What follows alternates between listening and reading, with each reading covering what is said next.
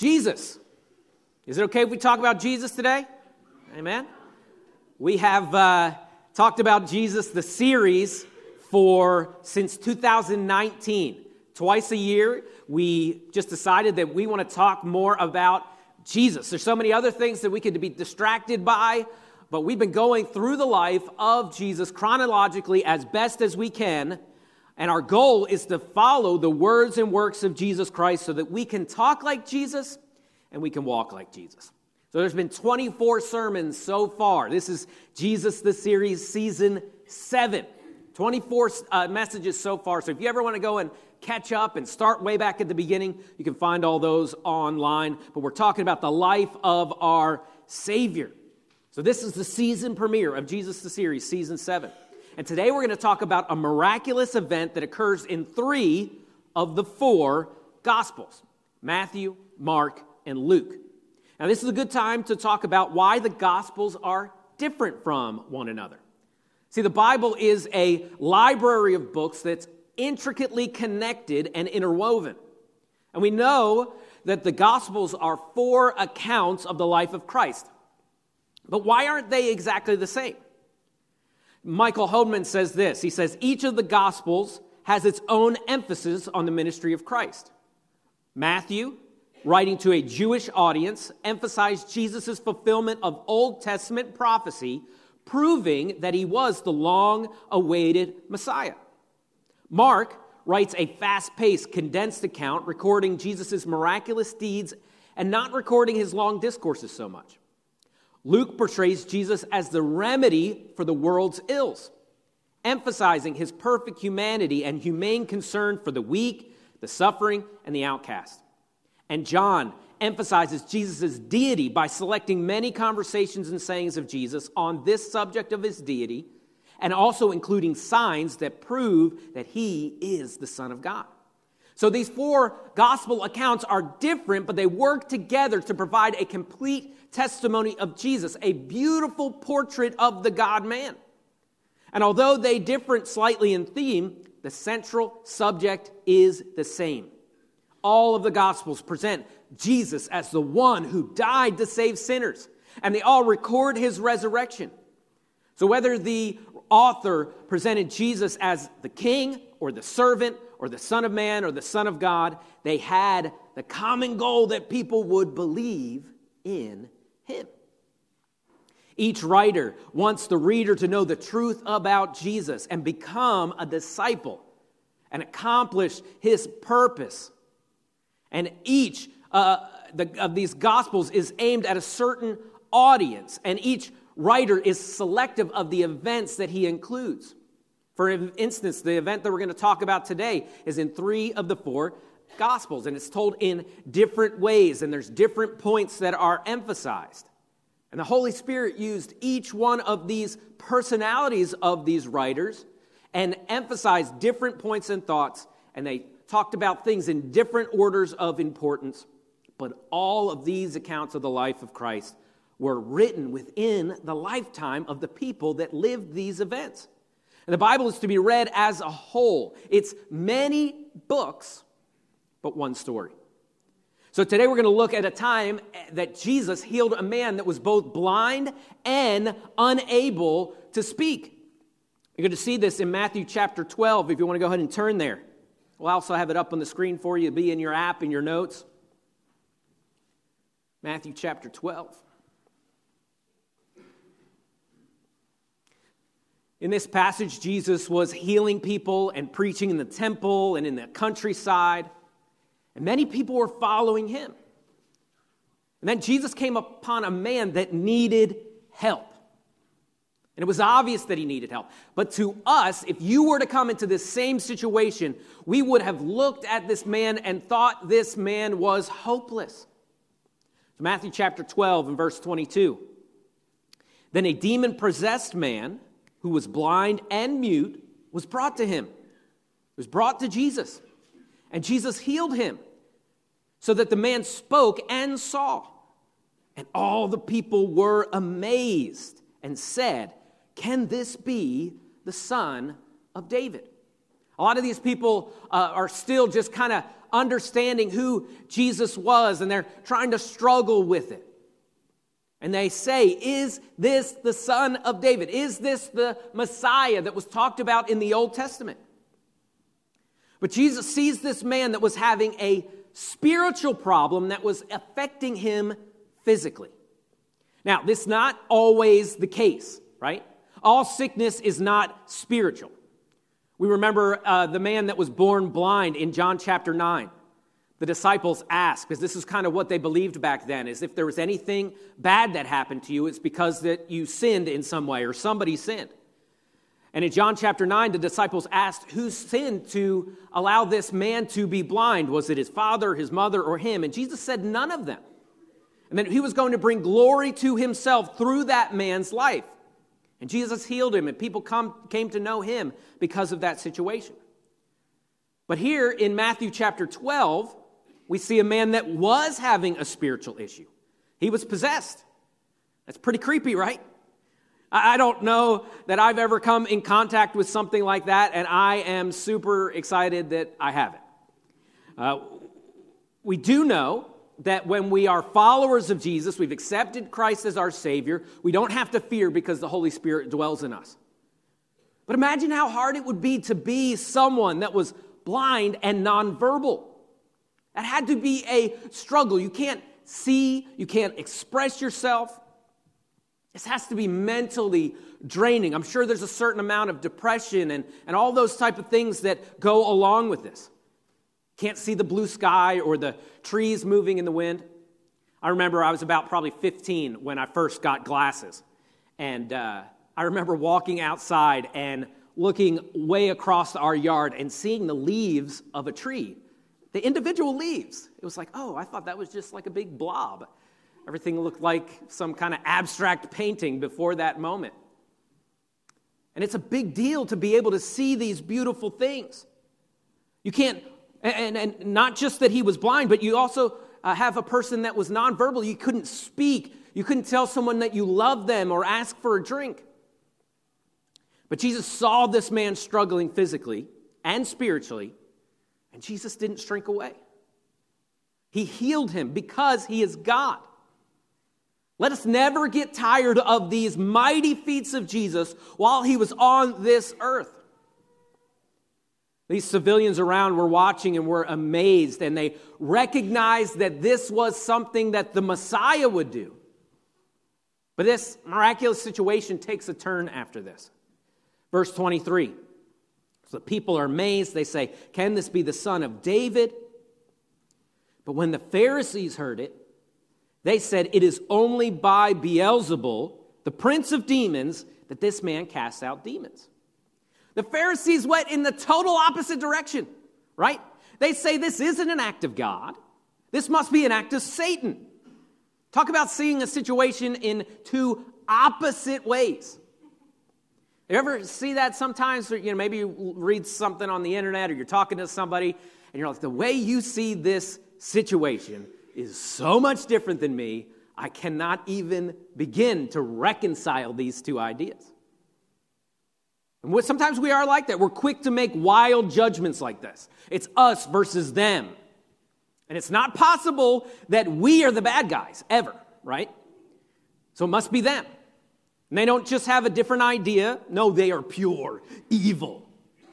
Monsters even. Very few of us are curious to find out the reasons people do the things that they do. But the Pharisees heard these people praise Jesus as sent from God, and the Pharisees went 100 miles an hour in the other direction. And they say he is from Satan, or more specifically, Beelzebul. Now, you don't accuse someone of something like this unless you are completely astounded, right? If Jesus had just helped somebody with a stomach ache, they would have said, oh, he's got some good skills. That's pretty cool. But this is a wild accusation as a result of a wild occurrence. They went so far because they knew it was hard to explain. This power on display could not be ignored.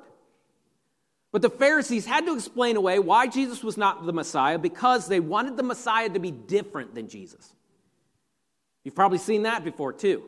We've got two sides on different sides of an argument. And one is talking about this aspect of Jesus, and the other is talking about this aspect of Jesus, and fighting as to why the other person is evil. But Jesus doesn't lie on those sides of the argument. He's not a club to bash people with. He was the God-man. And we start with Jesus and then work out where we go with our ideas. This power on display didn't fit into their expectations. Beelzebul literally means Lord of the Flies or Lord of Filth. Though in Jesus' day, it was most likely just a kind of slang term, a way of avoiding to directly speak about the devil. They were superstitious. They thought if they were to say his name that he somehow would appear or have power. He who must not be named, right? But if Jesus was from God, then the Pharisees would have to explain why Jesus ate with sinners and why Jesus was so much different than the Pharisees, the religious elite, and why Jesus didn't follow their rules about the Sabbath or have the same type of priorities, or why he welcomed the outcasts and rebuked the religious elite. Jesus didn't find the same things important that they thought were important, so they accused him of being from Satan. And if the people would have believed this, they could have put Jesus to death for witchcraft. But Jesus knows their thoughts and said this in return in verse 25. It says, knowing their thoughts, he said to them, every kingdom divided against itself is laid to waste. No city or house divided against itself will stand. And if Satan cast out Satan, he divided against himself. How then will his kingdom stand? And if I cast out demons by Beelzebul, by whom do your sons cast them out? Therefore, they will be your judges.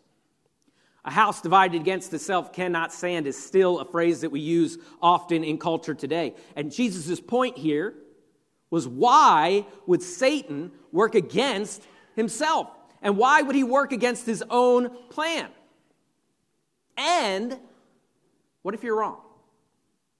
What if you're wrong and this really was from God? Then you're calling God's work from Satan. Verse 28, he says, but if this is the Spirit of God that I cast out demons, then the kingdom of God has come upon you. He goes on to say, you're accusing the works of the Holy Spirit as being from the devil. That's not something to mess with. That's dangerous ground. This is God's power that they're saying is from Satan. We need to be careful with this same tendency when we look at other churches and other people, and have humility that even though someone might be different than me, maybe I'm the one that's wrong, right? Be curious instead of judgmental. Now, there are absolute truths, the divinity of Christ, salvation by grace through faith, but some of our other thoughts and traditions shouldn't be held so tightly that we mislabel churches that are doing the work of the Holy Spirit and mislabel them as evil. But Jesus draws this figurative line in the sand and says, you can't call the work of the Holy Spirit evil and be on my side. Verse 30, he says that. He says, whoever is not with me is against me, and whoever does not gather with me scatters. There is such thing as right and wrong. Truth is not relative. We have grace for things that are not the main things, and we forgive minor differences, but there is a time to say, we don't agree and we aren't on the same side. Jesus did it right here. And in the culture today, this would be called exclusionary or divisive. In fact, this kind of stand on truth could even be mislabeled as evil in society today. Here's a quote. See if you can figure out who said it. It's this. You ready? You are either with me or you are my enemy. Does anybody know who said that? Huh? Jeez, no. Weird thing to say. Anakin Skywalker said it as he was transforming into none other than Darth Vader in the movie Revenge of the Sith. This type of stand for something today is seen as villainous. It wasn't wrong. Jesus was the one that said it first. But this is what we think of as villainous. Jesus isn't drawing this line in the sand over opinions or politics. He's saying you can't call the work of the Holy Spirit evil and still be on the same side as me. And Jesus goes on. Matthew 12:21. Therefore, I tell you, every sin and blasphemy will be forgiven. But except, right here is what he's saying, the blasphemy against the Holy Spirit will not be forgiven. And whoever speaks a word against the Son of Man will be forgiven. But whoever speaks against the Holy Spirit will not be forgiven, either in this age or the age to come. See, Jesus said, whoever is with me or against me, whoever is with me is, whoever is not with me is against me, and whoever does not gather with me scatters. But he's not saying this about small things and about just little opinions. He is saying this about blaspheming the Holy Spirit, rejecting the Holy Spirit, or calling the deeds of the Holy Spirit as from Satan. Some people say that suicide is an unforgivable sin. Other people say it's homosexuality or murder. Rarely do the people ever think it's a sin that they have committed. And these verses here are interpreted in many ways, most of the time, which are wrong. We have to look at these verses in context. What is the rest of the chapter saying? N.T. Wright says this. He says, Jesus' final warning here has often worried devout readers. How can we know whether or not we have committed this unforgivable sin? But this saying relates very specifically to what has gone on before. Jesus is warning against looking at the work of the Spirit and declaring that it must be the devil's doing. If you do that, it's not just that you won't be forgiven. You can't be, because you have cut off the very channel along which forgiveness would come. Once you declare that the only remaining bottle of water is poisonous, you condemn yourself as dying of thirst. So to look at the Holy Spirit and His work and reject it, and to declare it as evil or satanic, is a clear definition of an unrepentant heart.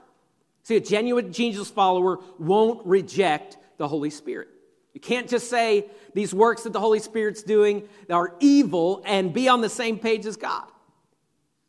A repentant heart is a key to forgiveness for the multitudes of types of sin. God's forgiveness has no end.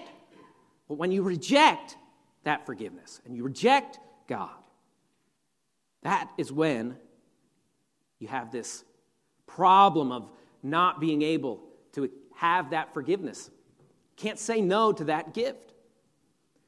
Now, we don't always get saved from the consequences of our sin, but through Christ we can be saved from the eternal penalty of our sin, and that's available to all.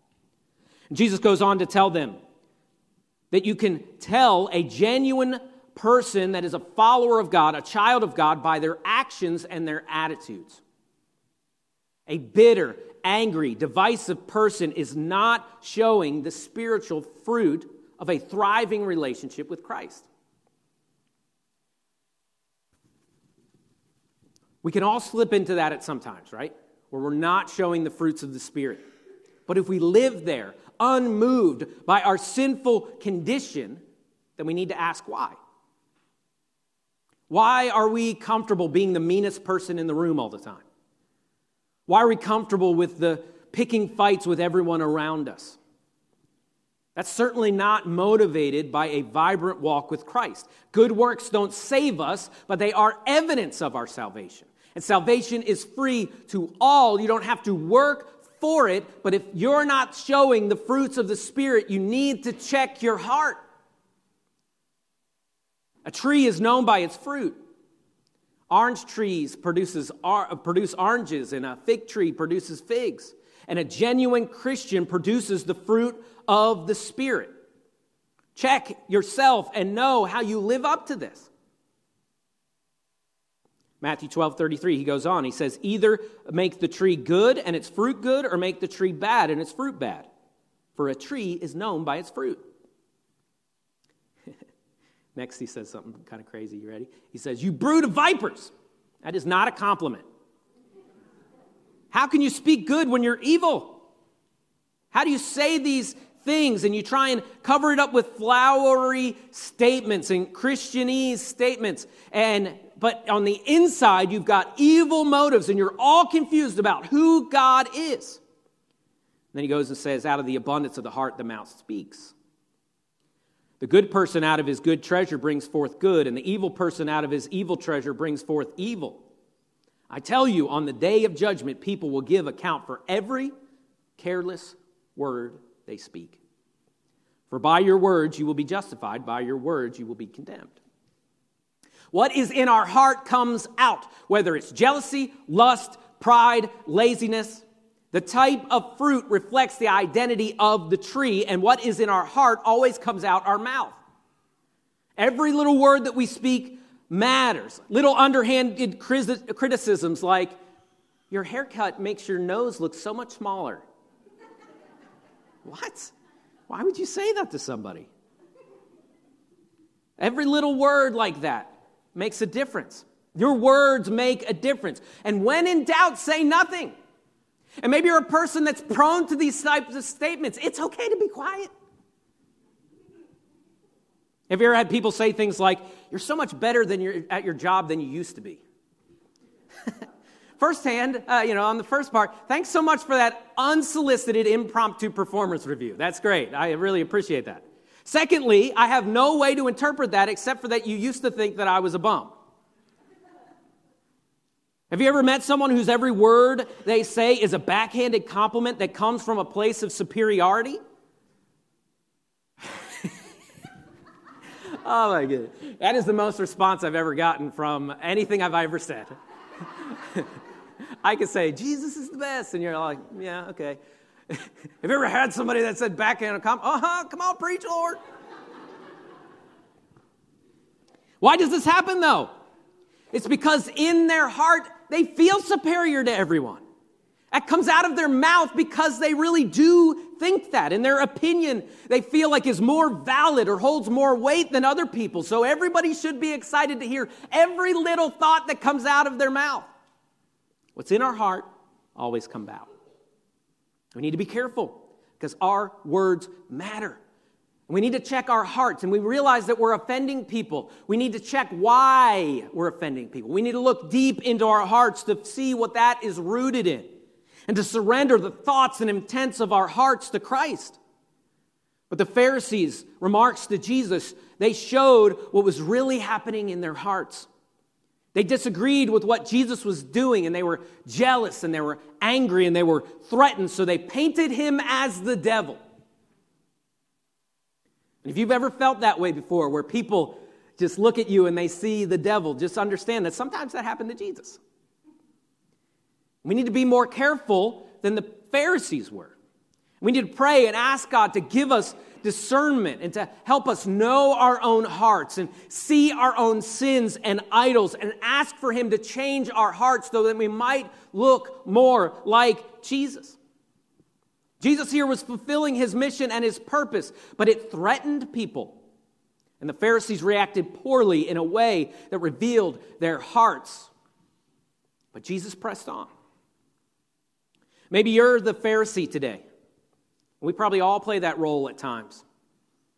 And in certain situations, you're divisive and negative and critical. And your words and actions and attitudes reveal to everyone around us that our heart is in the wrong place at best, or at worst, you might not be redeemed. You're trusting in something else other than Christ alone on the cross for your sins. What we need today, if we're in that position of the Pharisee today, is for God to break our stony hearts and change it.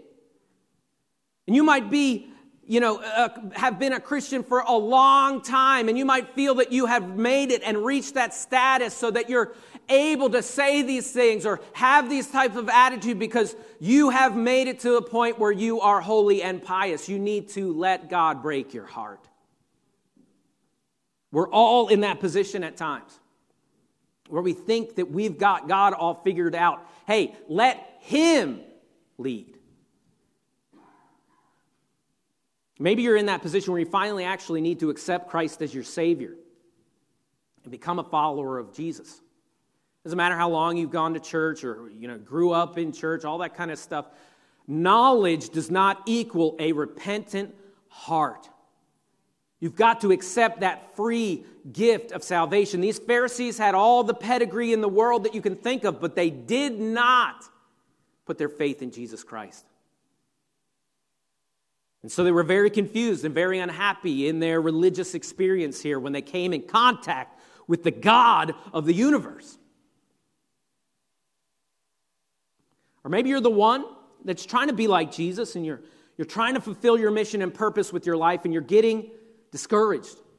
You're trying to bring glory to God, but people are throwing stones and mischaracterizing you.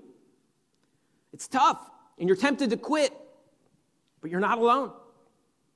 Jesus walked this earth and was tempted like you are, and he wants you to walk through this situation with him right now. You're not alone. The people that I have seen, that I have been most confident that they are following Jesus with their lives and they are expressing the attitudes and the actions of Jesus every single time, I have seen people throw stones at them. Church people throw stones at them because they love too much or they went to the people that we should give up on. But don't get discouraged. Keep pressing on, even when it's hard. Now listen to that criticism. Make sure that your heart is right and surrender it all to Jesus Christ, but don't quit. Keep moving on. The Pharisees misunderstood Jesus on purpose because they didn't like him.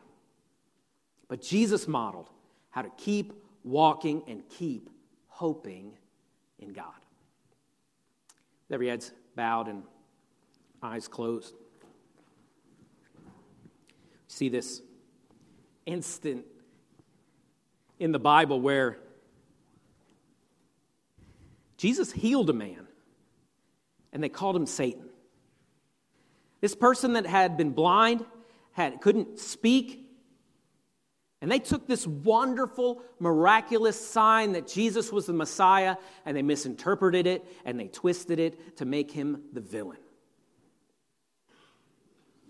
Firstly, we need to make sure that's not us.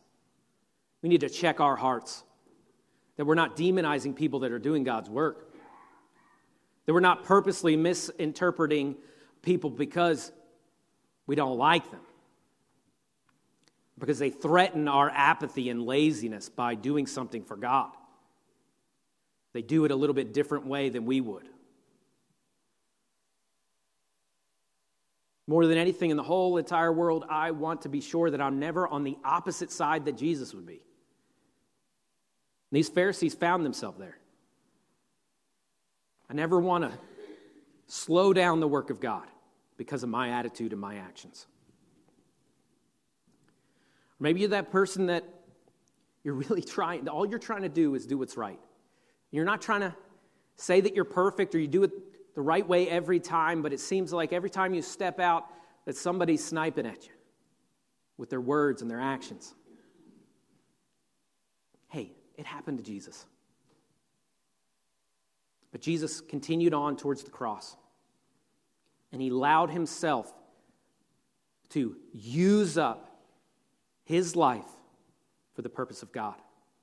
He absorbed the sins of others, ultimately on the cross. And sometimes that's kind of where we're going to be. People can snipe at us and people can throw their stones, and we just got to keep moving on and surrender our hope to God and allow him to lead us. It's not always easy, but it will always be worth it. As we continue in this attitude of prayer and we ask God where we're at today and what we need to surrender. Maybe it's something totally different. Maybe you're struggling with your health or a relationship or something that's going on in your life, and what you need to do today is, God, I don't know what to do.